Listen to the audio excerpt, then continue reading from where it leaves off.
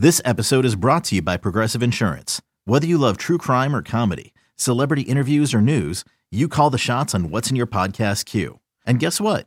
Now you can call them on your auto insurance too with the Name Your Price tool from Progressive. It works just the way it sounds. You tell Progressive how much you want to pay for car insurance, and they'll show you coverage options that fit your budget. Get your quote today at Progressive.com to join the over 28 million drivers who trust Progressive. Progressive Casualty Insurance Company and Affiliates. Price and coverage match limited by state law. Another day is here, and you're ready for it. What to wear? Check. Breakfast, lunch, and dinner? Check. Planning for what's next and how to save for it? That's where Bank of America can help.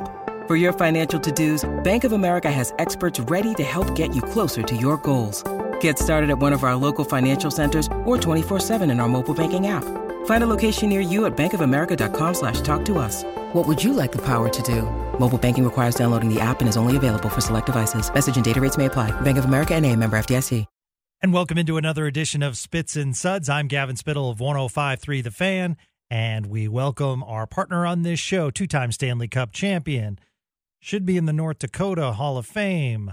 Boy, what else should I say about you? Future Stars, Ring of Honor, coaching these kids here in Dallas to championships.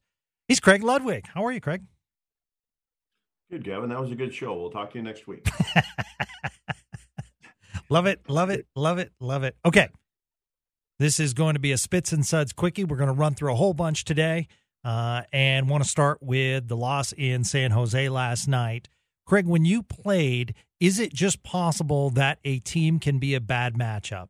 I know the Stars have spent a lot of time on the road, and it is what it is. However, I'll say this. Of the 9 periods played between these two teams, I think San Jose has played better in 5.5 periods. They've scored 12 goals against the Stars, so I didn't kind of look at last night's loss as a fluke. I just looked at it as San Jose plays the Stars well. I will say, giving up a 3-goal lead, I'm sure DeBoer and crew thinks is unacceptable. Yeah, well, the good news is I don't think they're going to meet them in the playoffs. Yeah. So you don't have to worry about that one. But they are in a tight race, and so every game is important. You've got Minnesota starting to crawl up and get in line, and you've got Winnipeg, who is having one of those kind of years. And I think there's teams that you have, and I think the games over the past, even though I don't think it's probably like it used to be, back when we played, that was a big rivalry. I mean, you wouldn't think it, but that was a big game, and maybe that still boils over to some people in San Jose. And although I don't even know how many people would still be involved in the organization, since those games. But I think you come off a big win against a team that's first in the other side of the conference in Vegas, and you have a big game. You have a big game from your goaltender. You get a shutout, and you come in, and sometimes you think it's just going to fall into line. But I said this before. I kind of measure teams once they've played somewhere between 50 and 60 games, and we're in that neighborhood now. Dallas has proven to be a good team. They're a top team in the NHL, and you're not going to win them all. Unless your name is Boston Bruins. Yeah. So, you're on the road. You're playing 3-4, is it, or 3-5, whatever it is on the road. They got a game tonight in LA. So sometimes you look past the team that you're playing. I mean, you see where they are in the standings, and again, we've been there, and it's not easy to be at that level every single night over the course of 82 games. And what's important for the team now, starting this morning or even after the game, is how do they play against LA? Because it's that race. I mean, now the good news is that I think if you go back to last year, when you looked at the East, the 8 teams that were going to make the playoffs in the East, seems like they were settled in November. And so all it was going to be is jockeying for positions. Well, this is a little bit different. So you have a purpose to come to all 40, 50 games that they've been involved in because of the jockeying, what's going on and where you can go. And they've been sitting at the top for most of the year. And so, that's the good news. And I expect them to have a good bounce back game tonight against a team that, I believe is very well rested. If I looked right, they haven't played since Saturday, LA. So sometimes that's a bad thing. Sometimes you sit around a little bit too much. And Yeah, you've said to get you when you're on the road, you want to go back at it the next night, right?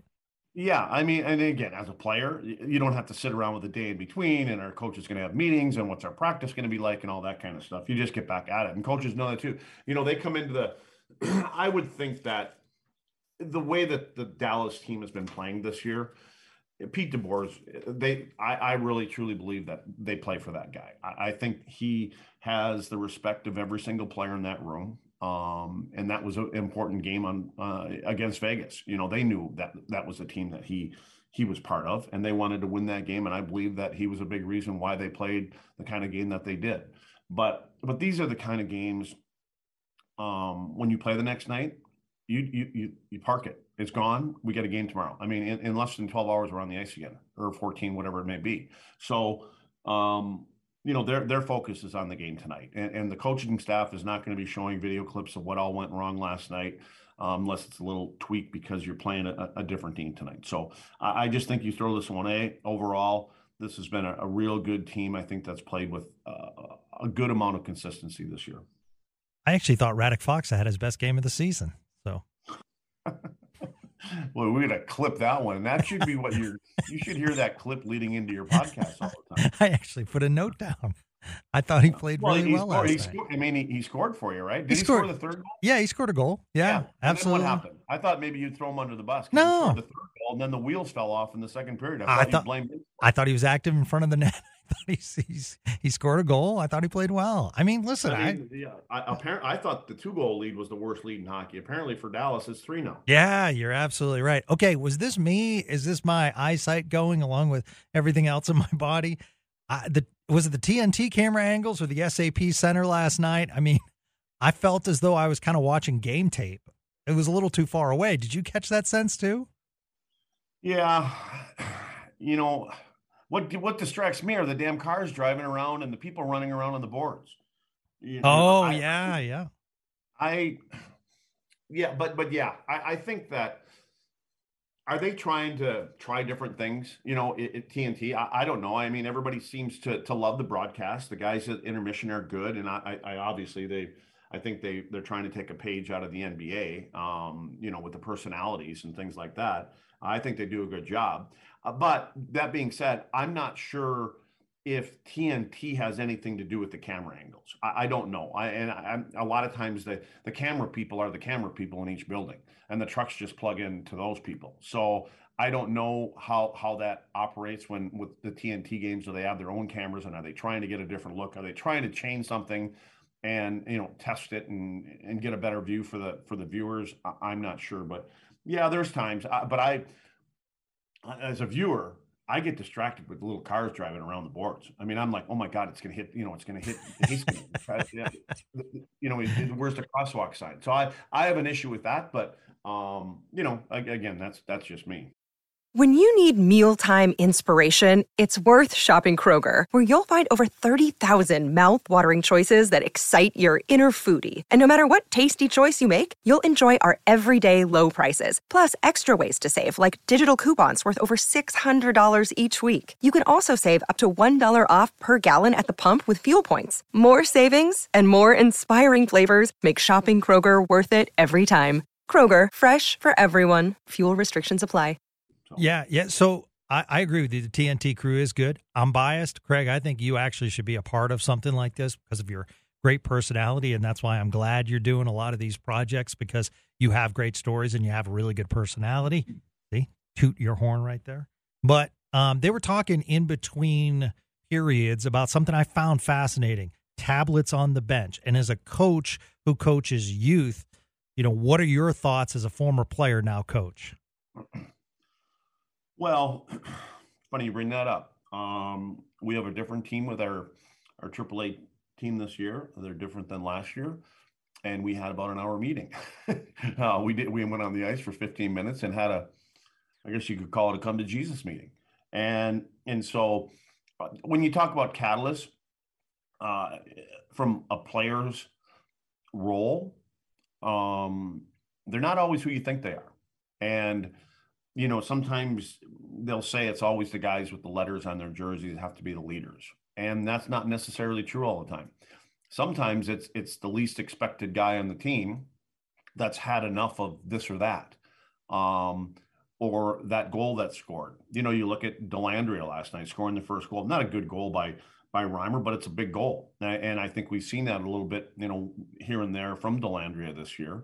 So I think on good teams, it's a reason that they're good teams. It's not the same voice standing up all the time. And it's part of our conversation, that we've had with our team. And it can't always be the coaches yelling and screaming. I go back to, our buddy Hitchcock, and, there were certain things put on us as a group of leaders. And there was a certain place that coaching staff wanted to get the team to, the style of play, all the things that go into becoming a winning team.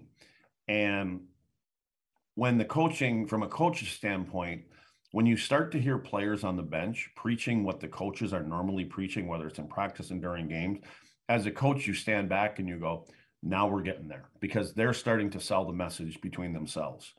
And so, within that room, and I don't think you're really always going to know who they are unless players come up and speak up. There are different players, and again, and I think it needs to be like that, because when you live with a group of 23 guys for 7 months a year, and you're with them every single day, you don't want to hear Jamie or Tyler or Miro or whoever it may be that's speaking up in the room. You want to hear different voices, because then, the old cliche, you feel as everybody's pulling on the rope the same way. And to me, that's what makes a good team. And obviously they've got that with this group. Okay. Last night, obviously the Stars playing great in the first period. Puck toward the end of the first goes into the San Jose bench, hits assistant coach Ryan Warsofsky. He comes back with stitches. Does that fire up a team? Yep, 100%. Interesting. Again, it's the mentality. It's the mentality of a hockey player. That, look, you probably weren't. I don't know if you got to see the Boston game. I did, against Toronto, or last night's game. Last night's game. Yeah, another dominant performance. Yeah, but their captain, arguably one of the best players in the league, and has been for 10, 12 years, gets hit with a puck. It got deflected, and he was coming to the net, never saw the puck coming, hits him just under the visor, and goes straight down. And the players from the other team are yelling at the referee to blow the whistle. They stop the play. Bergeron gets right up and skates off the ice. He comes back about 5 shifts later with his nose plugged with gauze and acts as if it never happens. And that's the character of this game for years and years and years. And it was started probably back in the 30s and 40s. There were guys that played with broken legs, for God's sakes. So it's a tradition. And regardless if you're a trainer, you're a head coach, an assistant coach, and right down to the players, it's what we do. It's different than other sports. And I'm not going to throw soccer under the bus, but it's different than other sports. And especially when you see a guy standing up in the suit behind the bench, and assistant coaches are always friends of the players for the most part. It's the head coach that's got to be he's the hard ass of the group, and players go through the assistant coaches, and coaches are kind of they're the tunnel to the head coach, and they've got to be that conduit. And so they talk to the players when a coach is on them, and hey, listen, here's what he said, and I can talk to him. And you're kind of the go-between. But when you see those kind of things happen, because the players do it all the time, and it really just tells you we're all in this together. The coaches feel that they're just as big a part of the game that's going on the ice. And I watch players, from a player standpoint and a coach's standpoint, they watch their players do this all the time.